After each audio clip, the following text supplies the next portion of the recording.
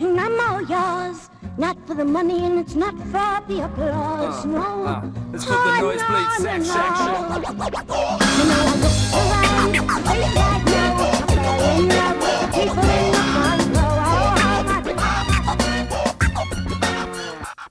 You know I look around, late right now, I fell in love with the people in the front. Hello and welcome to the Juicy Deets NFL podcast. My name is Alex Jensen. Some of you know me as Juicy. With me here, we got something even juicier. Zach Deets. How you doing today, brother?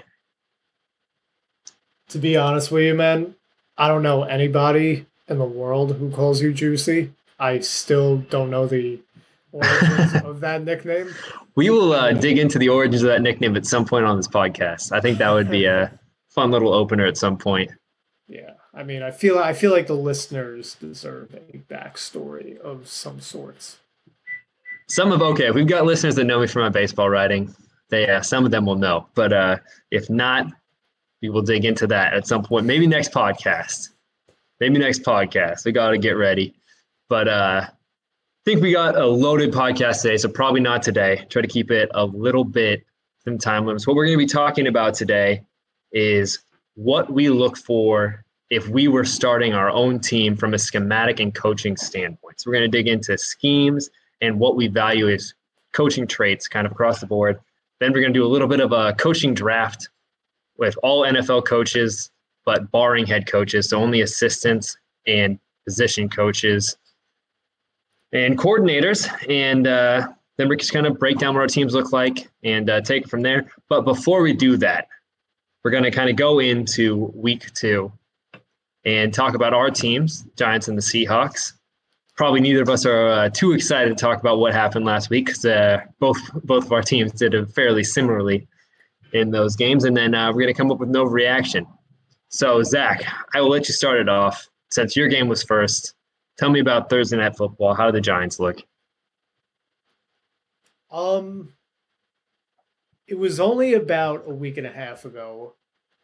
It feels like about a month, which I don't know if is a good or a bad thing. But, I mean, this might tie into, like, my overreaction, so I'm actually gonna combine the two right now. I'm starting to lose faith in Joe Judge. Like, when he was first hired, I get he was kind of like a no-name. I knew of him very little of him. I knew he was the special teams coach for the Patriots, and, I mean, he's a true leader of men. I will say that. He does display good leadership qualities. The team seems to love him. So I'm not saying anything from what I'm hearing or what I'm seeing. The team looks like they're all in on him. And we could talk about these people on Twitter and everything about like, oh, he's making them run laps, blah, blah, blah. The team, nobody except for Kelvin Benjamin has said a bad thing about the guy, to my knowledge. For a guy who preaches discipline as much as he does, Thursday was embarrassing. And, from, I believe the Giants finished with like 9 or 10 penalties. It was definitely 9. Or more than 9, my apologies. But it's just, Dexter Lawrence did not cost them that game. We could look at that video on Twitter that's circulating. If it's a perfect snap, whatever, I don't know. It's kind of 50-50. But, like, it's just a mess. The defense looks like it's taken a step back, and I don't know if that's a Patrick Graham thing. The problem with the Giants is that, and this ties into the front office, which, I mean, should be on the hottest of seats possible.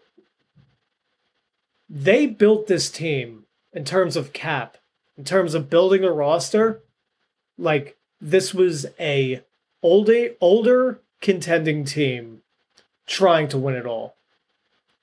Like the Buccaneers, something like that. Like this team has no flexibility.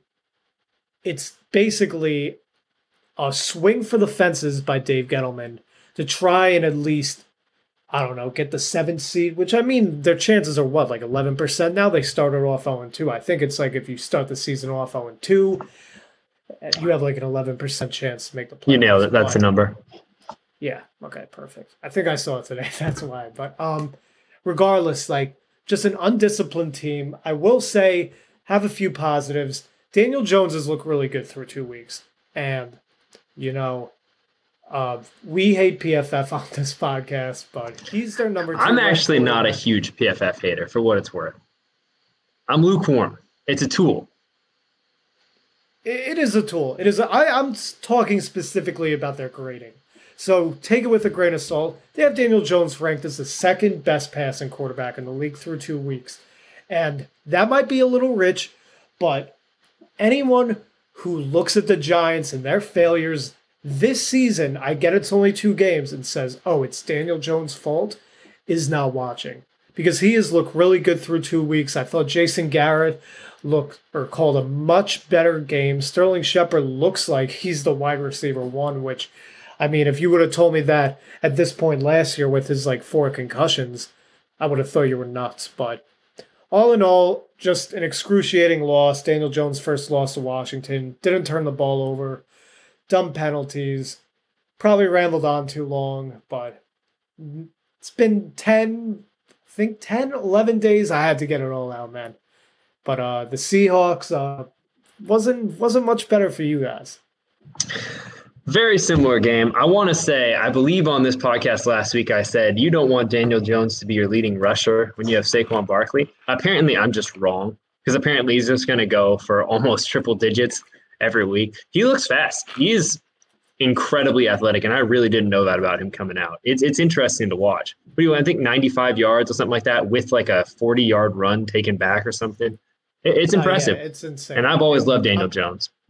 Yeah, and just not to cut you off because I know we got to keep things moving, but that video of that run that got called back by the CJ Board hold, which was probably the weakest possible hold. I mean, objectively, that was a very weak call, but he looks fast, and I knew he was pretty athletic, but I thought he was Justin Herbert, athletic, maybe somebody similar to that. I'm trying to think of a bigger guy who can move around a little bit like that. But, I mean, I did not expect this.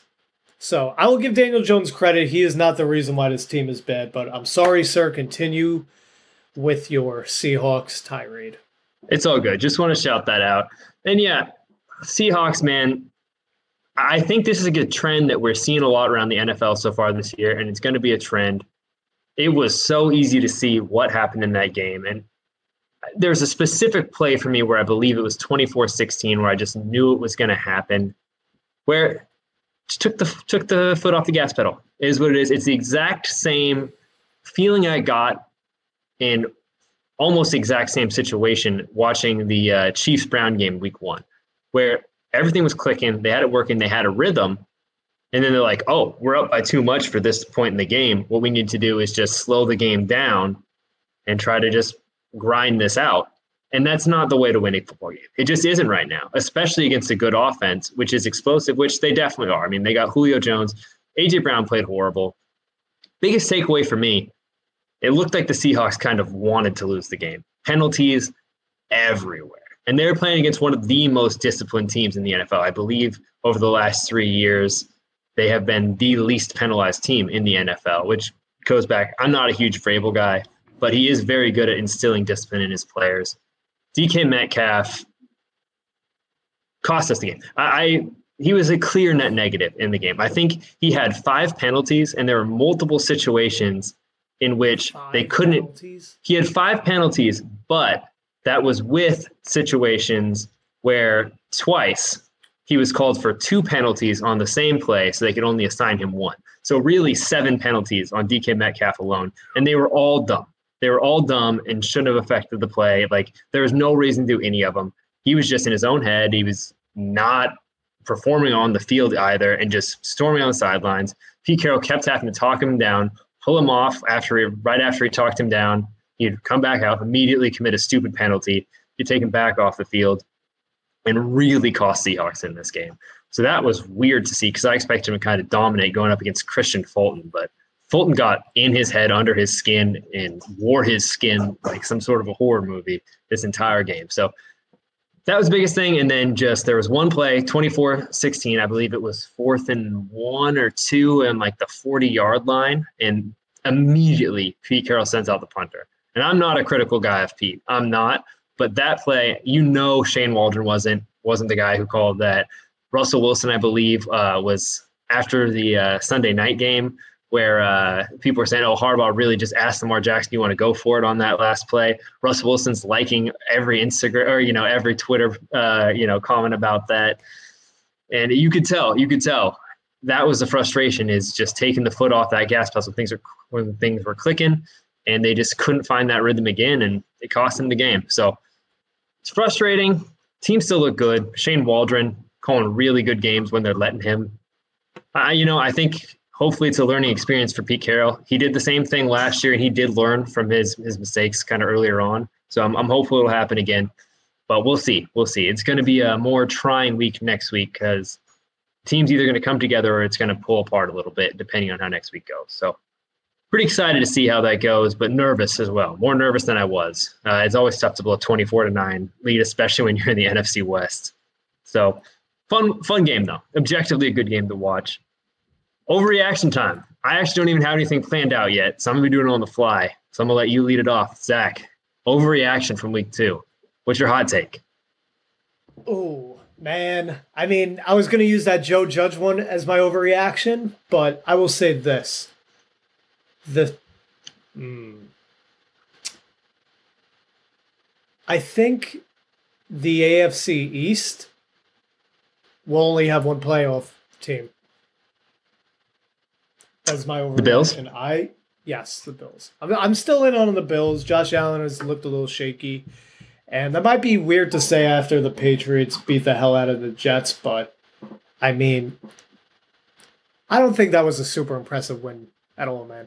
Like, I get, 25-6, Mac Jones didn't make a lot of mistakes, but I mean, it's just such a conservative offense. And, the thing about the Patriots is like, yes, they're always going to play you close, and they're always going to play good defense. But I just don't know, man. Like, if they have that firepower, because I look at the other teams in this AFC wild card bubble, like, I can't believe I'm saying this, but based on just like, I'm going to ask you this right now, Alex. Based on the first 2 weeks, which offense would you rather have? New England's or Las Vegas? Whew, that is a tough question. I mean, Las Vegas looked better. Objectively, they did. Derek Carr looks awesome. They finally started using Henry Ruggs in this game correctly, which was exciting. It was only in the second half, but they did it. John Gruden's always been a very good play caller. I think I'm actually going to go Patriots just because, well, I think it would really depend on who's calling plays defensively for me. Just because I think when you've got a team like the Patriots and you've got a coordinator like they have and a QB like they have, I think that they are really well suited to, if you get more than 1 score down on them, you're just not going to be able to come back. Because I don't know that there's a single offense in the NFL besides maybe the Browns that are better suited to just grind you out than them. I think Mac Jones is going to be one of those guys who can complete 90% of his passes once he gets a lead and just take whatever defense gives him every play. And I don't know if he's a guy that can come back if they get down, but I think he is a guy that can keep a lead for an entire game. So kind of reminds me of one of those Kansas City Alex Smith teams. Yeah, I mean, like, okay. I mean, I'm not that upset that you disagree with me, but I mean, based on your answer, you think it's pretty close, correct? 100%. And I like Derek Carr. Derek Carr is the more explosive quarterback, and they're definitely the more explosive team. Yeah, it's not even just the Raiders. Like, Mac Jones and Teddy Bridgewater. I mean, Teddy's looked good, but even like Mac in his rookie year, I mean, I feel like that's kind of a wash. I would definitely say Denver has better skill weapons. They got a pretty underrated offensive line. The Chargers, I feel like you and I would both say that's a more potentially potent offense than the, potentially. Yeah. I mean, yeah. I mean, regardless, it's close. So, I mean, I guess what I'm saying is that, like, this feels like a transitional year for the Patriots. I get Belichick's getting older. I would not be surprised at all if they make the playoffs. I mean, in my heart of hearts, I would probably still take them, but I don't think it's like as easy as I thought it was going to be at the beginning of the year. Yeah, I think it's a good hot take because there's a lot of good teams in that division right now, and the Jets are going to make it, it appears, easier for everyone else in that division to make the playoffs. So it's a hot take. I like it. I think my hot take is going to be that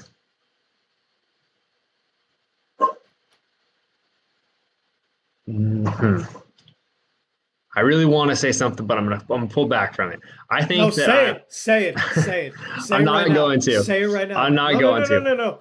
Come on. I'm pulling it back a little bit. But you are a coward, bro. You are the version of the Seahawks offense this past week, in the second half of the game.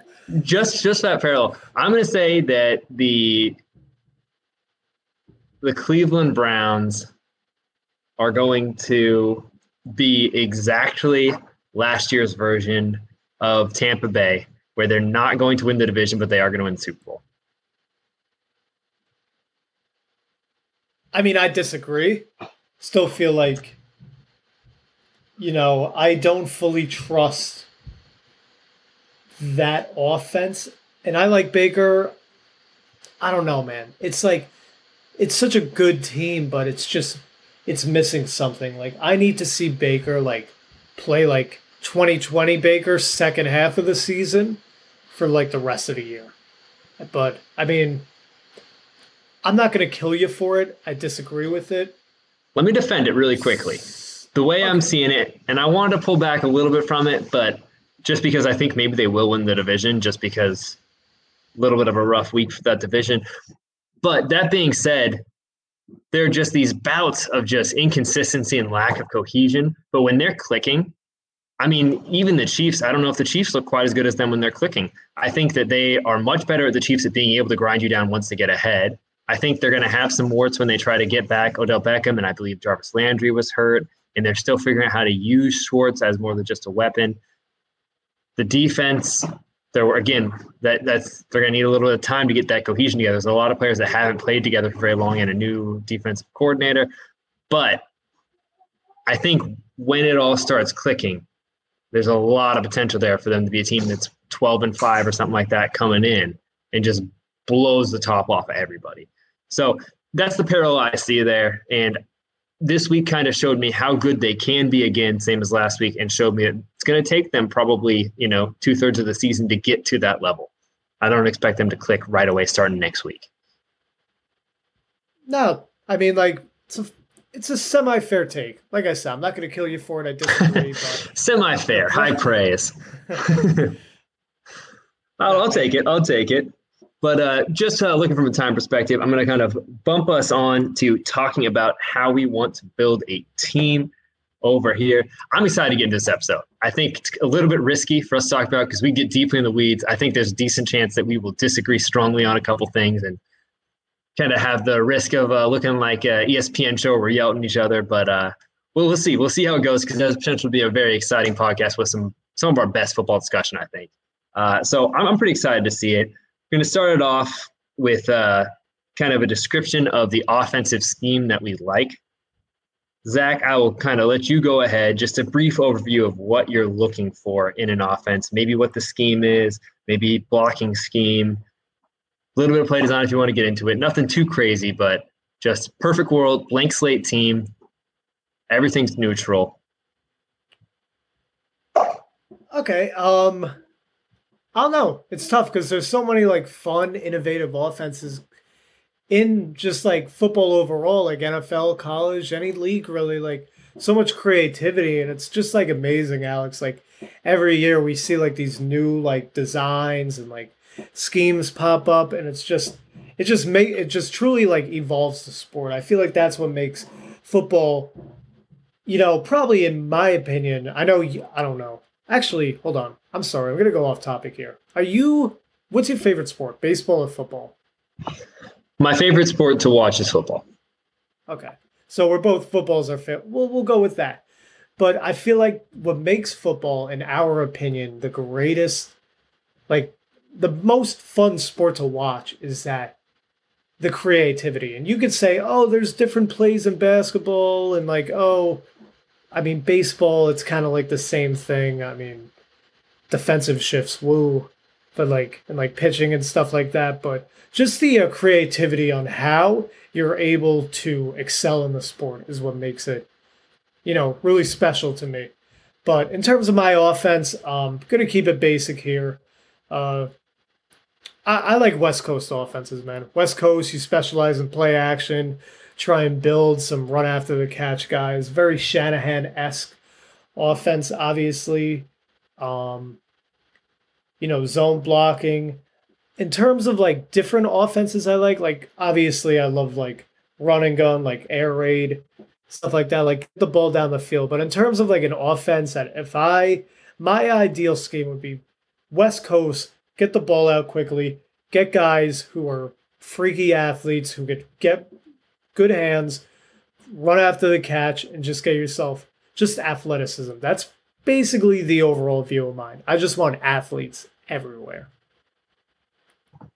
Yeah, I can see it. I think, especially right now, that's been the offense that, for most teams, has been the most consistently good offense. I wouldn't say that necessarily all of the best offenses are doing it, but I think that the average offense that's running a West Coast team, I don't know what the blocking scheme is for you, but that's what the Shanahans, McVays, a lot of people are running very successfully right now. And I think that the other peak offenses you're seeing have come with other people that are trying and failing really badly to do the same thing. So if you're going like highest EV offense, I'm with you there. I think for me personally, I'm also going to go somewhat of a West Coast spread style offense.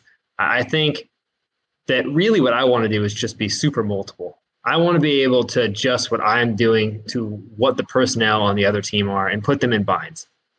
You kind of know we've done a lot of team building exercise in the past.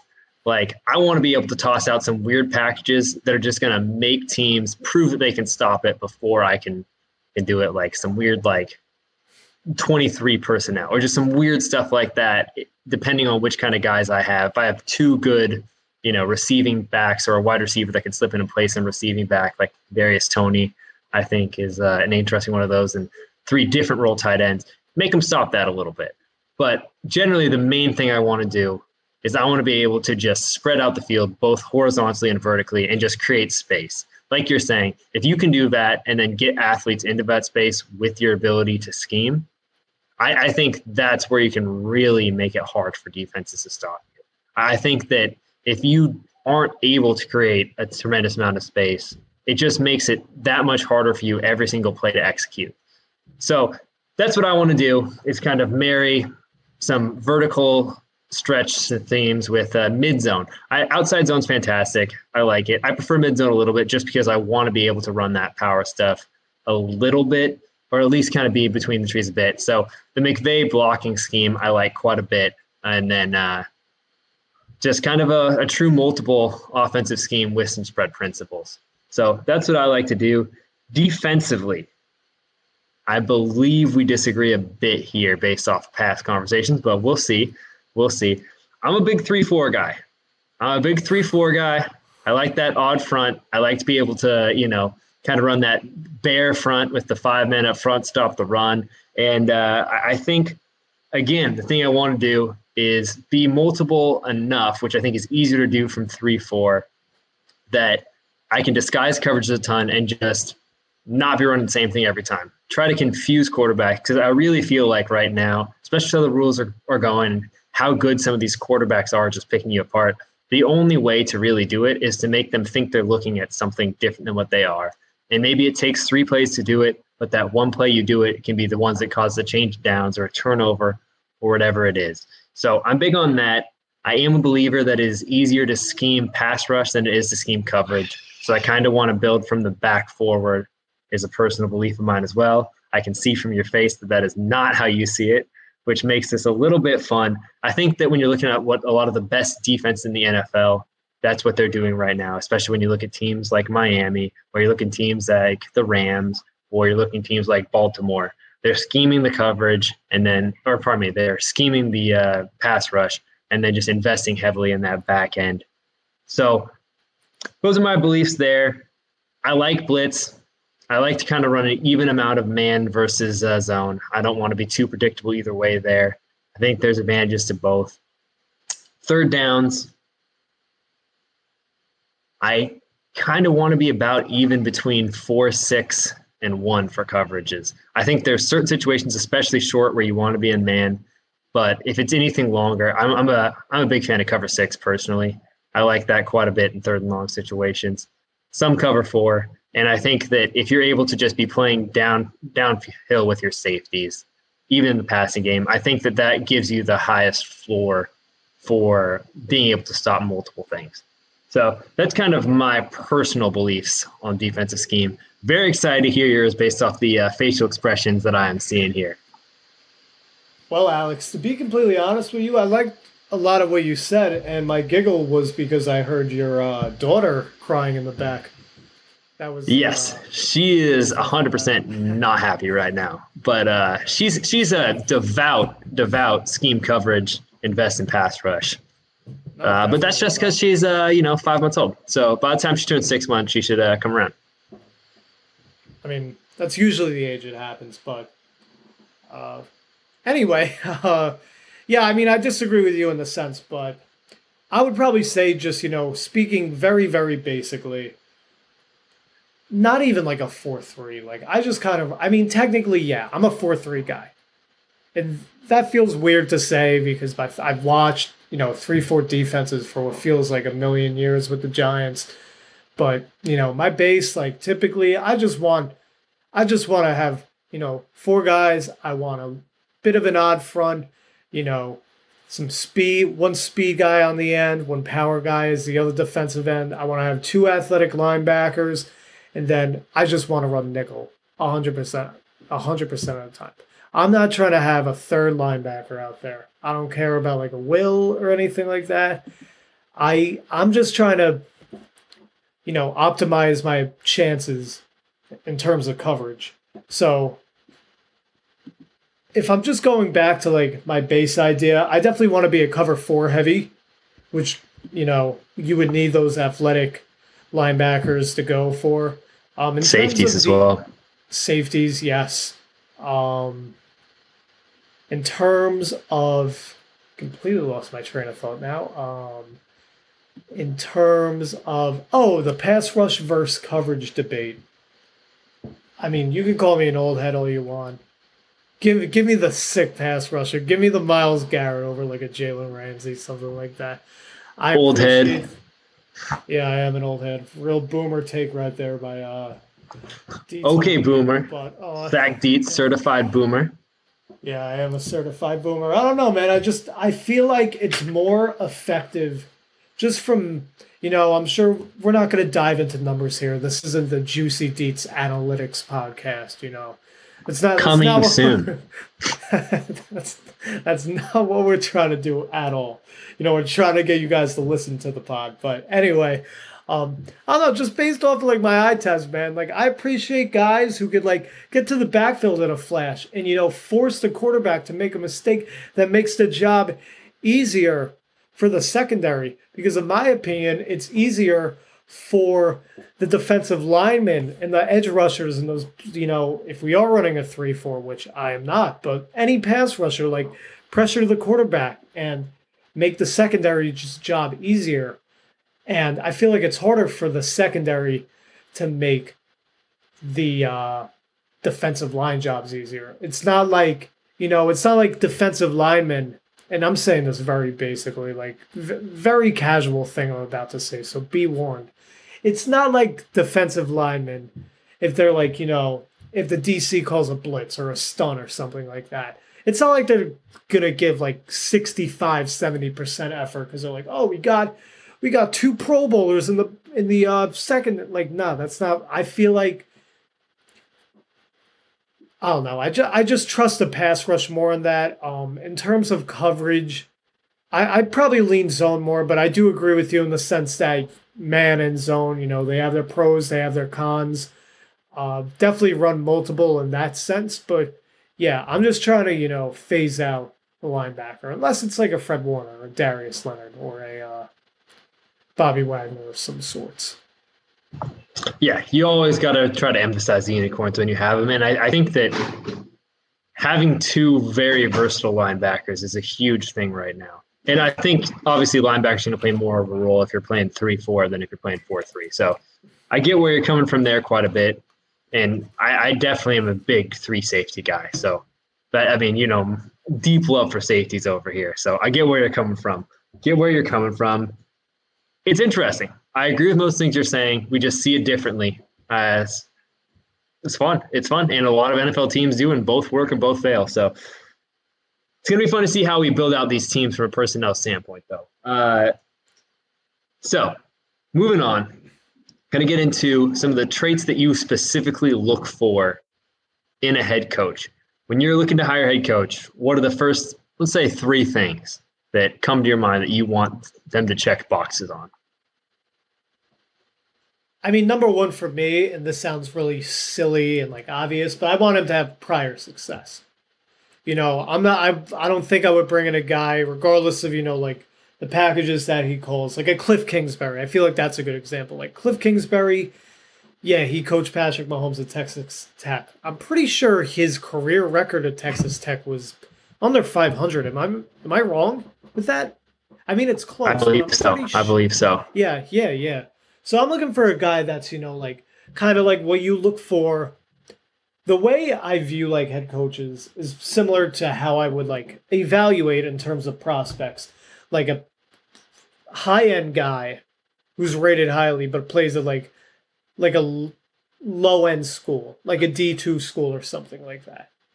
You want to make sure that guy dominates. You want to make sure that he stands out against his competition.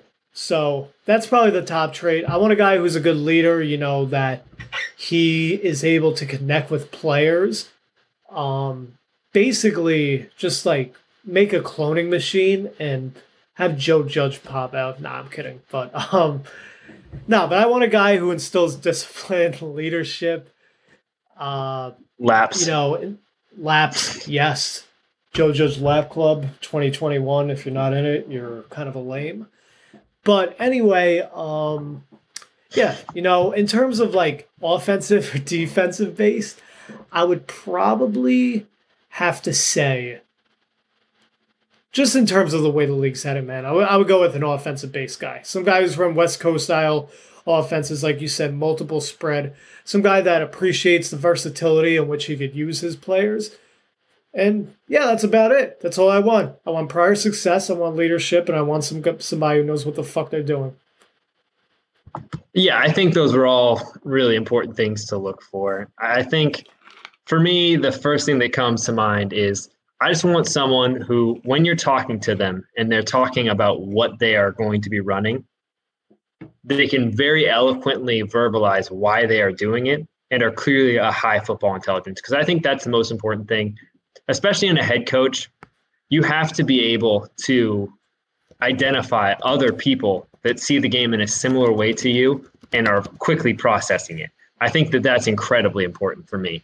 So I think that's the first thing that I'm looking for. I don't care as much if it's offense or defense. I'm really happy to hire a guy that stands out to avoid the cliche of using a McVay or a Shanahan. Let's say Matt LaFleur over there, who, again, comes from the same system, but is clearly a genius football mind, where I think that he could do the same things on defense as he could on offense. Another one being oh my God, why am I blanking on his name right now? But the Chargers head coach, Brandon Staley, I think is another person that just, when you hear him talk about football, he's talking about a different thing than a lot of other people are. So I think that's the first thing I'm looking for, because I think that they're going to hire better assistants going forward. And I think that that's going to translate to whatever the NFL becomes in 5-6 years. So that's the first thing I'm looking for. Next thing, personable. I think they have to be someone that makes the players want to play for them. I think and I think that you of all people have probably seen it quite a bit in New York, where they've hired some guys that are just clearly good football minds, but the players just don't want to be around them. And I think we saw what happened with Jacksonville, where they had tremendous run of GM work, brought in a ton of great players. They had Blake Bortles, that hurts. But they had everything there to become something special. And between Coughlin and everyone that was there was just an excess of those players wanting to get the hell out of there. And I think that you just can't have that. Who was it? McAdoo, I believe, was also similar for you guys, where from how he was calling the game, it looked smart. But there was just something to the players weren't buying in, and they weren't buying into him as a person. So I think that you have to be very personable. And then I think the last thing that I'm looking for of the main traits is I want someone who has failed a bit. I think that's the least important thing to me. I think if someone has those other two boxes, I'm willing to overlook it. But we've seen so many people where they have every reason to think that they're going to have success in their first job, and they just don't. And then they fail, and then they build themselves back up, and then it's the second or even sometimes the third opportunity in which they really have success. So I think that having failed somewhat or experienced hardship and having had to adjust once is very important. So that's what I kind of look for. In a defensive coach, it's a pretty similar thing. I want someone who is going to be able to be just a really good football mind that can very eloquently put why they're doing what they're doing and is just incredibly driven to watch film. I think that's one of the most important things for me is someone who is just obsessed with watching film and identifying what is happening before the snap. Basically, I need someone who can process at a high level because they know exactly everything to do with that offense, all the nuance, all the little wrinkles, because you cannot stop it unless you know what's going to happen. In the NFL, just the way it is, the offense is dictating to the defense. And if the defense is going to try to dictate to the offense what they're going to do, they're going to have a bad time most of the time. So I'm a firm believer in that.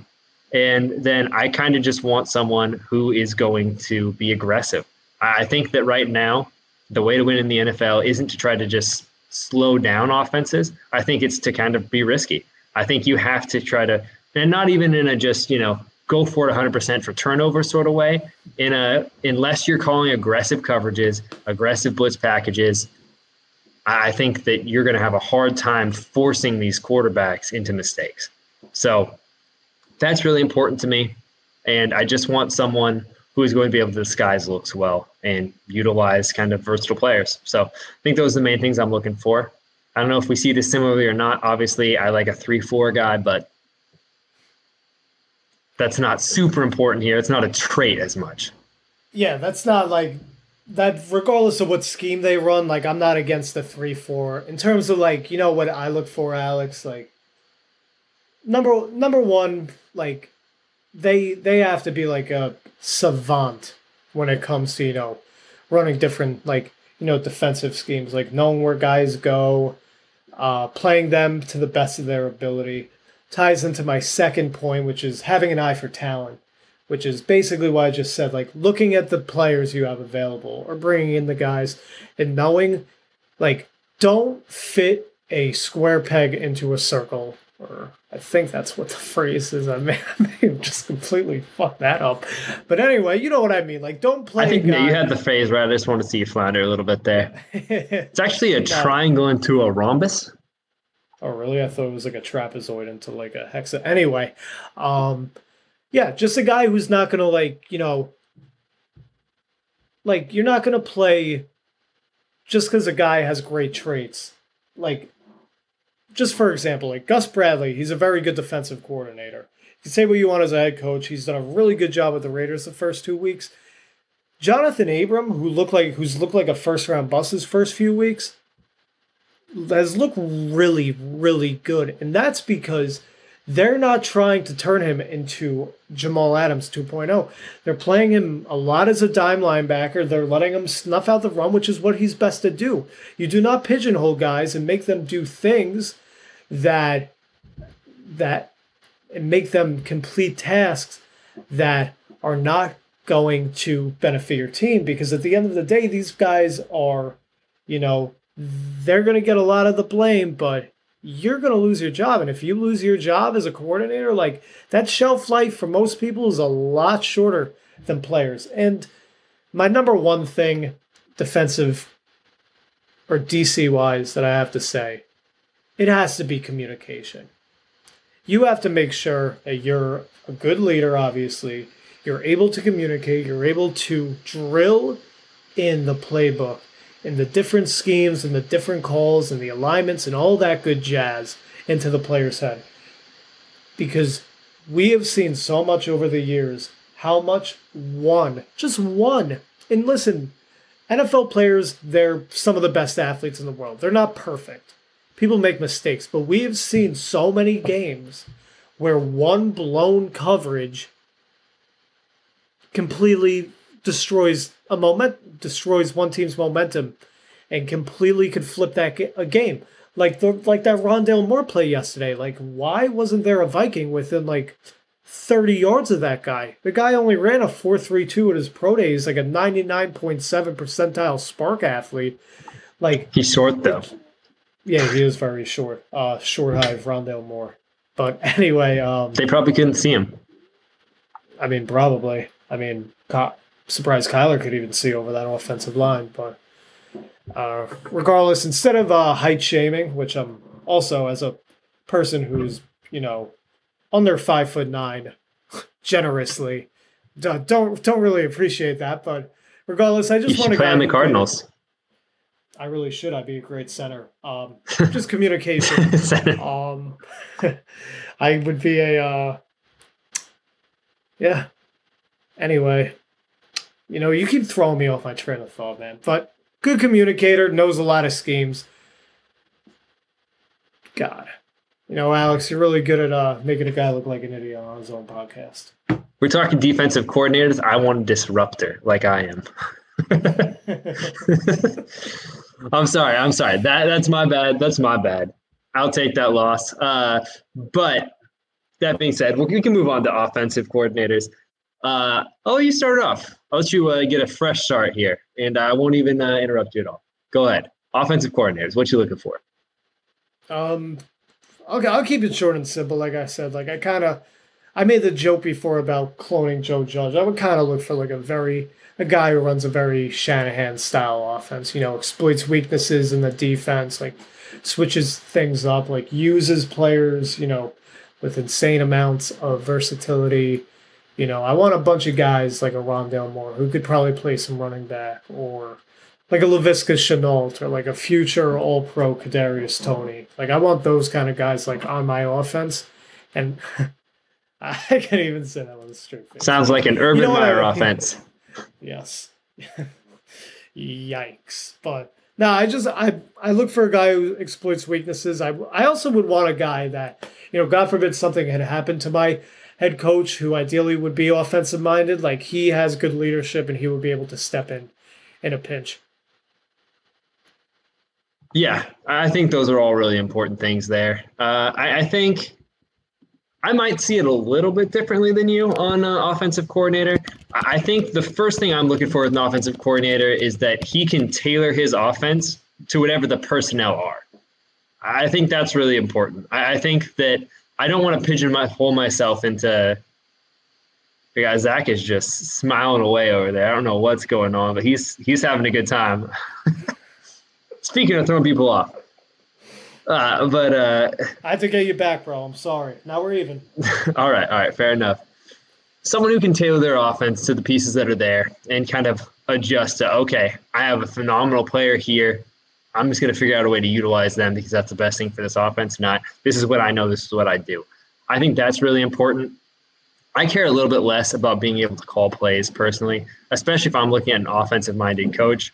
I think I would rather have someone who specializes in one specific area, whether someone who's just a savant in the run game or savant in the passing game. I really want them to be able to fill that one niche really, really well.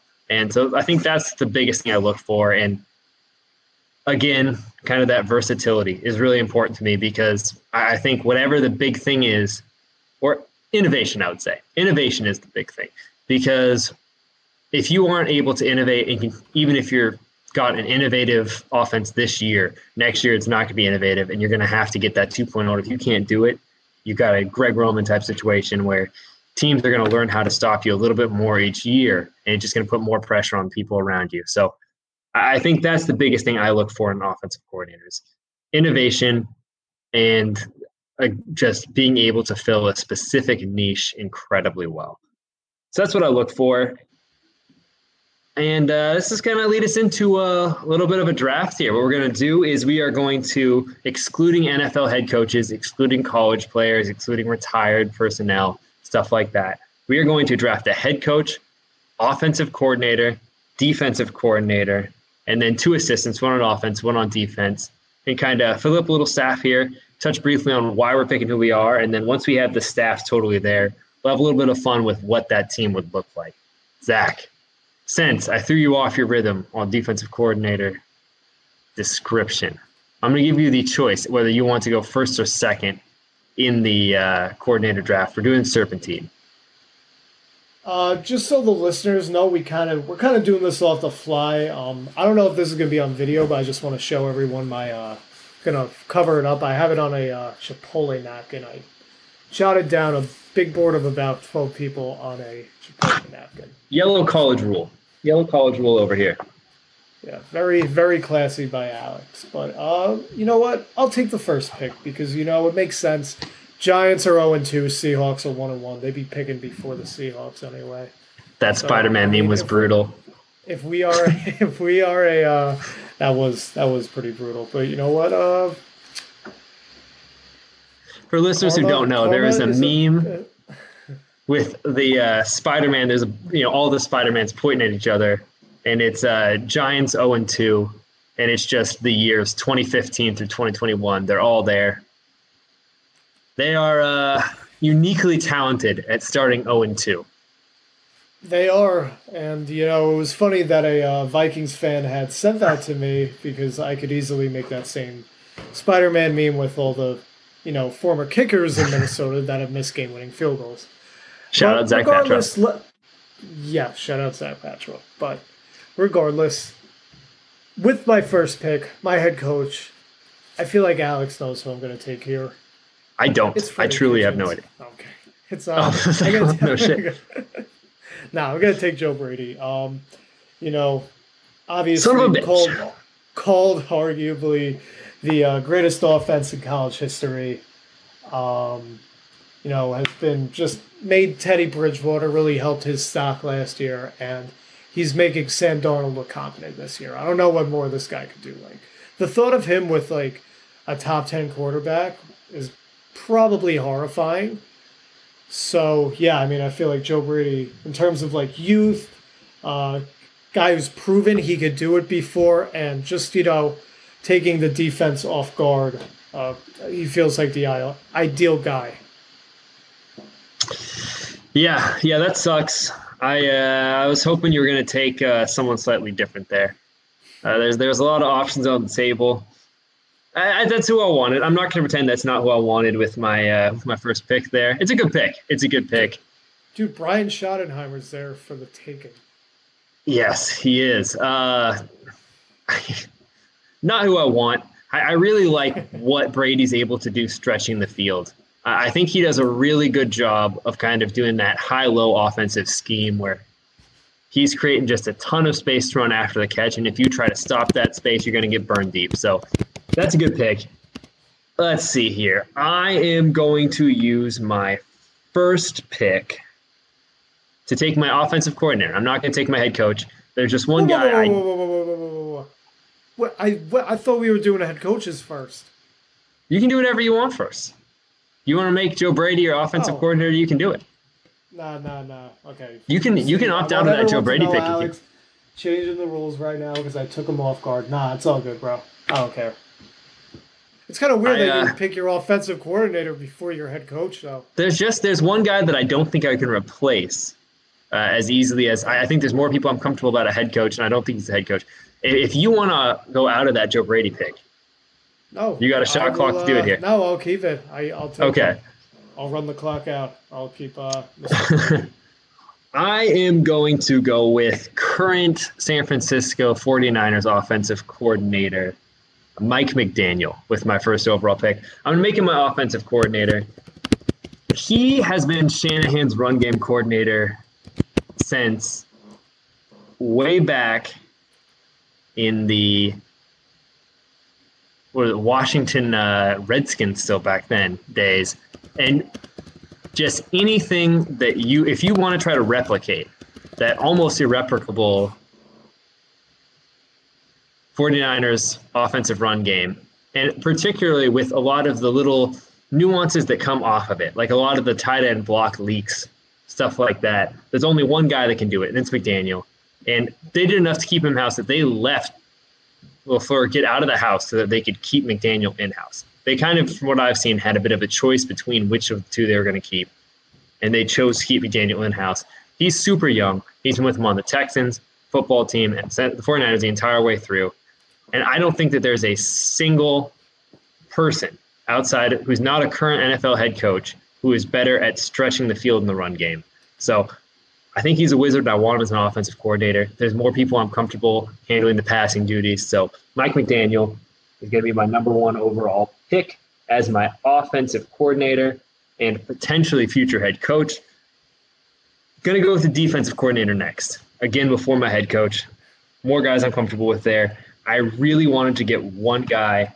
Well, there are two guys I would be pretty happy with. I think you know who my number two guy is because I pick him in just about everything we've done. I'm not going to go with him right now. I am going to take Todd Bowles, one of the aforementioned fired black coaches. I think that Todd Bowles has just been an animal the last couple of years and does a lot of things that I want to do. He's got that 3-4 scheme. He runs that bear front a ton, especially using guys like Vita Vea, where he is going to just dominate any early down runs, stuff those, and force you into a lot of third and longs, and then just come after you, blitz heavy. I thought that the ways he was able to implement the blitz, and particularly stunts and twists with the blitz, makes life so hard on defenses, especially the offensive line, just creates chaos for them, which creates chaos for the quarterback and forces them into making tough decisions quickly. I really like his heavy cover one usage on third down with blitzes, while supplemented with, he was top 5 in both cover 4 and cover 6 looks on third down, which I really like. So Todd Bowles, again, if I'm going to have most likely a less experienced head coach, Todd Bowles has that head coaching experience. He can take over as the head coach for me because I don't think Mike McDaniel's that guy. Really excited to add Todd Bowles to my staff. All right, you get 2 picks back-to-back here, Zach. Who are you sniping me with? I'm actually insanely happy. Those were your picks. I'm actually gonna, because I thought we were going in order. This works out better for me because I'm actually gonna go not my OC, not even my DC. I'm gonna go my offensive assistant. I'm gonna take Mike Munchak as my offensive line coach. Hard to hate that. Yeah, like Munchak, he has a reputation for, developing offensive line talent. Most recently, he was with Tennessee from 2011 to 2013. He's been in the league forever. He was with the Steelers 14 to 18 and the Broncos recently, and he's nothing but success wherever he's gone. Most recently, Garrett Bowles, the left tackle of the Broncos, looked like he was playing his way out of the league due to holding penalties. And, he was arguably one of the best left tackles in the sport last year. So, guys like Garrett Bowles, they really, they want to learn from a guy like Mike Munchak. And, we didn't really talk about offensive line a lot on this pod, but it's easily the second most important part of the team behind the quarterback. So if I could get the best guy in the sport, at coaching offensive line talent, I'll take him. So Mike Munchak will be my guy. I might surprise you a little bit here, Alex, with my DC pick. Let's hear it. But I'm going to go Matt Eberflus. Not a shock. Indianapolis.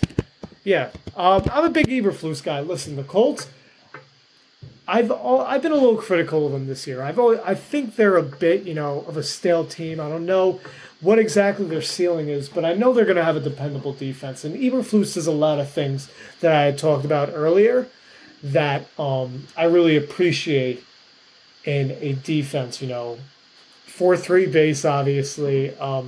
Has athletic linebackers, like Bobby Okereke and Darius Leonard, who's obviously a top 5 linebacker in the entire game.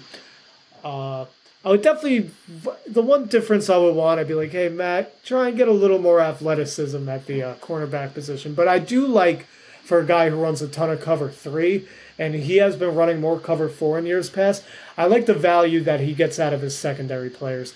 Like Julian Blackmon was an insane value. Corey Willis is one of the more underrated safeties in the league. That's a good combo. And yeah, I mean, he just seems like a guy who could find talent. He could coach talent to the best of their ability. And, that's the kind of coach I want on my team, man. You can definitely use him to build a cheaper defense. I will say that. As a Seattle guy, I've seen enough cover 3 personally. But I get it. He's a rock star in the league right now. He definitely was a guy who had a chance to get an NFL head coaching job last year. So it's hard to hate that pick, and he definitely gives you a certain baseline for what he's going to do, even if they've given up a couple high-scoring games so far. He did a decent job, I thought, last week in slowing down Stafford. So I do like that pick. I like the Munchak pick as well. I don't know if it's who I would have taken, but he was definitely a guy I was thinking about taking with my assistant as well. So I get back-to-back here. I can have a little bit of fun with it now. I think I kind of want to give a shout-out to 2 of the guys I was really looking at here, which is I had been looking quite a bit at Brian Daboll. I thought long and hard about it, and I could still put him in as my head coach. I'm not going to do it. I like Brian Daboll. It's super pass-heavy. He's done a fantastic job. Not the guy I'm going to go with for my head coach. I was looking a little bit at Tim Kelly, potentially your guy from Houston. He's done a very underrated job with Houston over the last few years on the offensive play caller. Still super young. He's like 35 years old. One of the few people kept on that staff. Underrated coach there. I am going to go a little bit out of where I probably should be. Super inexperienced in my head coach. Actually, a guy who's never even been a coordinator before. Taking Mike Kafka, who actually interviewed for a couple head coaching jobs this year. He is the passing game coordinator / quarterbacks coach for the Kansas City Chiefs. He was the quarterbacks coach for the entirety of the Mahomes experience. And when I hear that guy interviewed, I just hear amazing things about him. When I hear Andy Reid or Patrick Mahomes interviewed, I hear amazing things about him. When I hear Fitzgerald over at Northwestern, who I think would have an NFL head coaching job right now if he wanted one, by all accounts, who had him both as a quarterback and both as an assistant after he retired from the NFL. Nothing but amazing things to say about him. They all think he's a rock star in the league right now.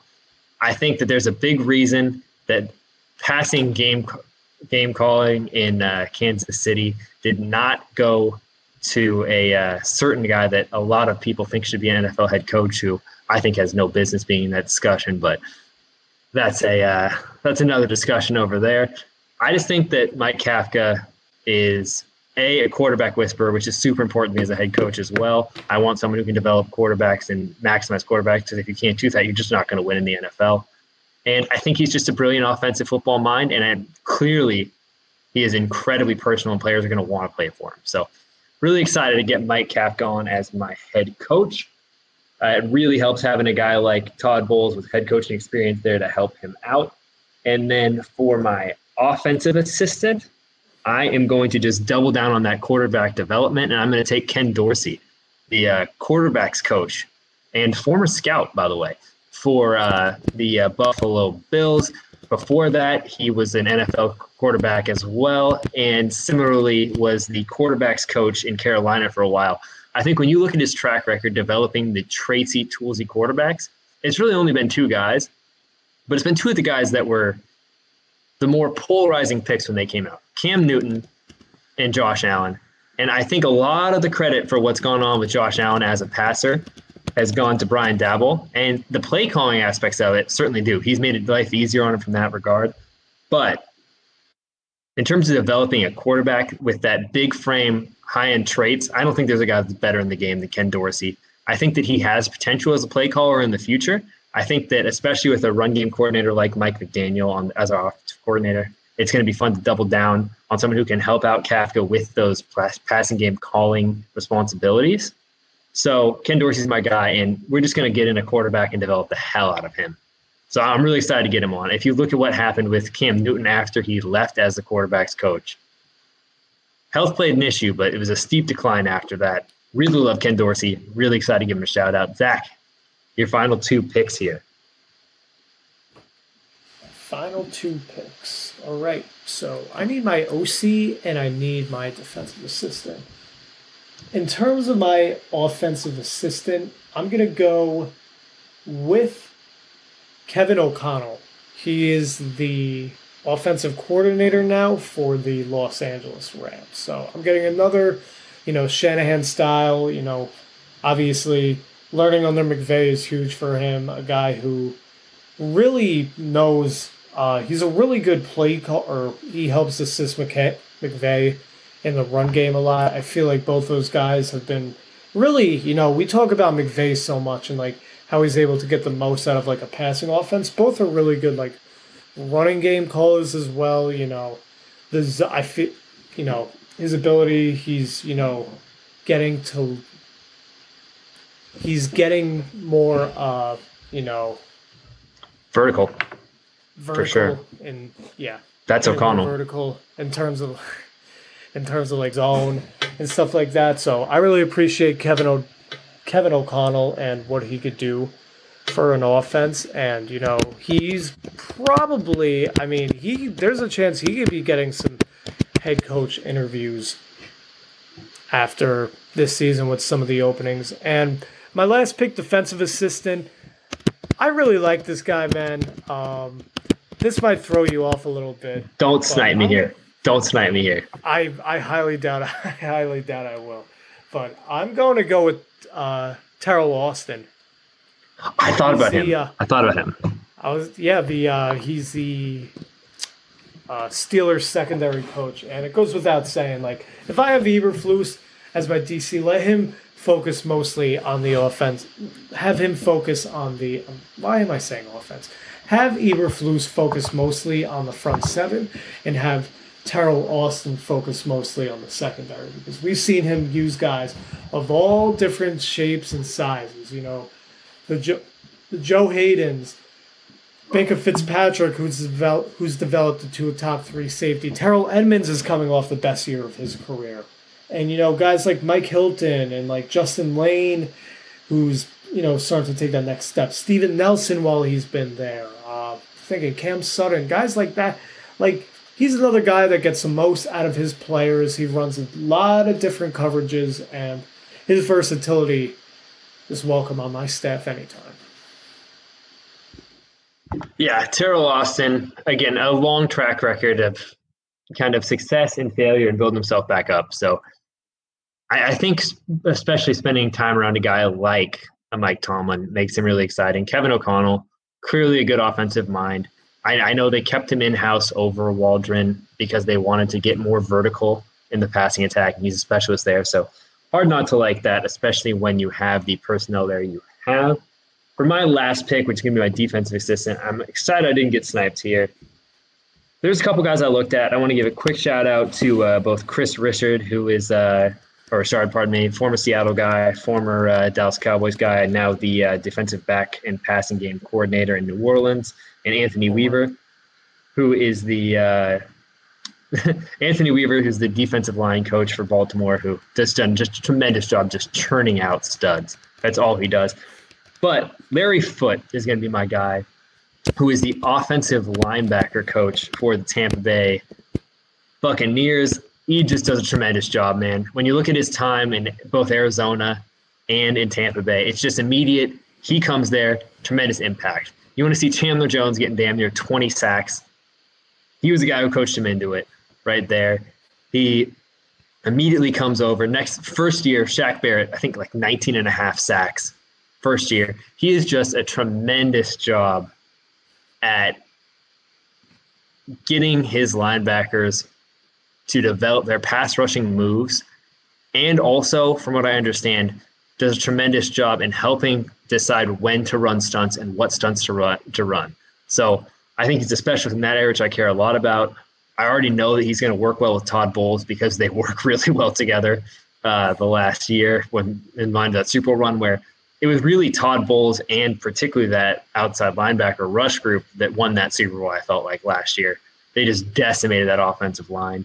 So like having him there. Again, when I've got Kafka as the head coach, I like having another former Andy Reid guy in Todd Bowles there. So good time to fill it out. So we'll kind of just to cap this off, list out our teams and just a brief little overview on who we have there, and then wrap this up. So I can start this off. My head coach, I've got Mike Kafka, probably a little bit green, but is what it is.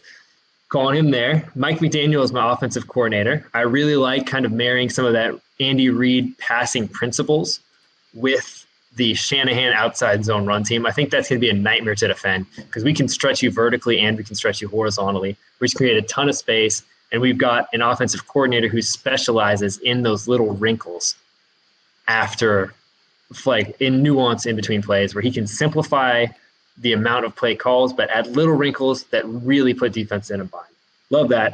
Todd Bowles, he's going to be aggressive. He's going to give you a baseline. He's going to create turnovers. He's done it every stop. I thought he did a very good job and didn't deserve to be fired as the head coach of the Jets. And I think that the years after really proved that. To my mind, great defensive mind and really provides much needed experience for the staff. Ken Dorsey, in my mind, is the biggest quarterback guru in the NFL. I mean, even if you just look outside of Cam Newton and also what he did with Josh Allen, which very few people saw coming. Look at Mitch Trubisky between this year and last year. He looks like a different guy. So that was the final nail in the coffin for me. I like Ken Dorsey quite a bit, and then just kind of following it off with Larry Foote, just someone who's going to really maximize my 3-4 superior defensive line scheme. So yeah, really excited for how that team's going to look. I think they're going to be explosive, and I think that they're going to if you're going to have to try to be putting points up against that defense, you're going to have a tough time because eventually they're just going to create turnovers. So that's where I'm at. Zach, I'm going to let you take it. Run down. Yeah, absolutely. So my head coach is Joe Brady. Kind of similar to Kafka, very young, but I think he's proven that he can handle this role for an NFL team given his prior successes, despite only being in the league for not even 2 years. This would be his second year as an NFL coordinator, and I mean, he just looks incredible, man. He looks like he could take you or me, or we could look confident in the NFL. But yeah, I like my OC, Kevin O'Connell, offensive coordinator on the Rams. Want him focusing more on that vertical run game, and Joe Brady more on the passing game. Although Brady would be ideally the lead play caller. DC, Matt Eberflus from Indianapolis. Just a guy who runs a scheme that I want, has his guys playing discipline, puts them in the best spots, and, gets the most value out of his guys.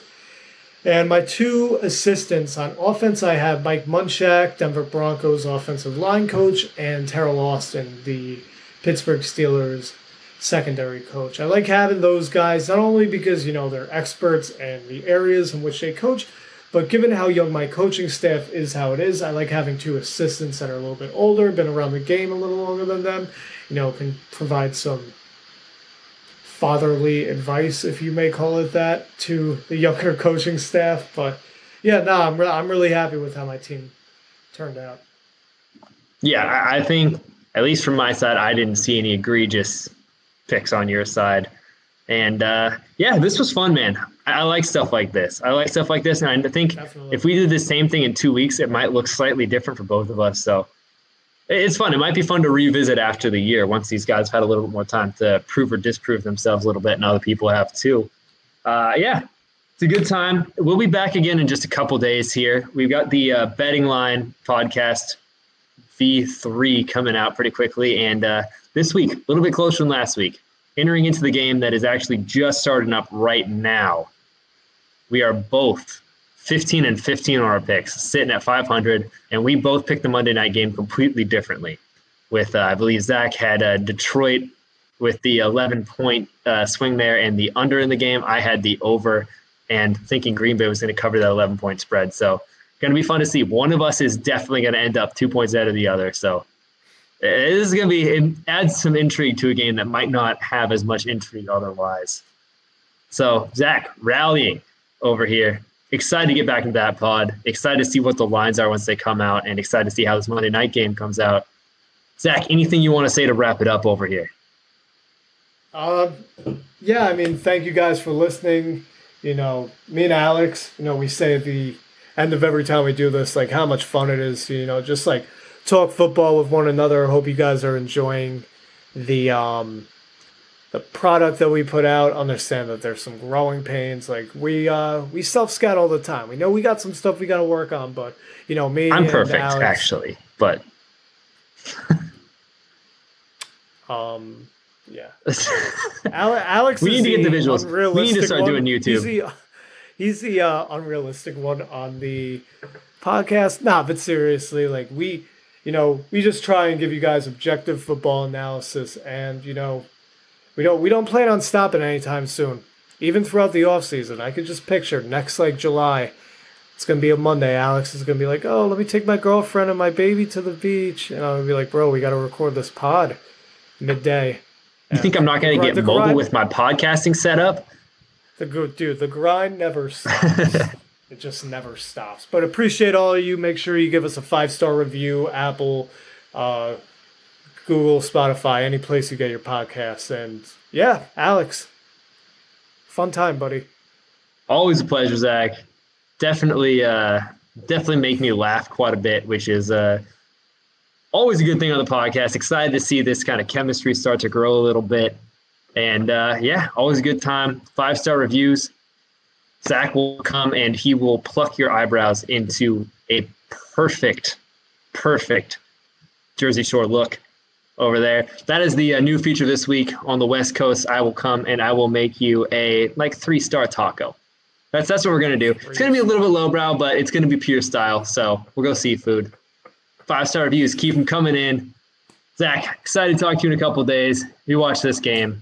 And thanks to everybody for listening. Again, you can find me at juicy_Jensen on Twitter. But more importantly, Zach Dietz, NFL_Dietz. Follow the man. Get him up. This man needs more followers, deserves more followers. And if you don't, no tacos. No tacos for you. It's not happening. And no eyebrow plucking. So double. No eyebrow plucking. You're going to have bushy eyebrows. Is what it is. All right. And I guess we will wrap it up on that weird note. I need to get better at my transitions to endings. Thank you for listening. Appreciate you keeping listening. Me, and I'm all yours. Not for the money and it's not for the applause. No. Let's put the noise plate section. You know, I look around, right now, I fell in love.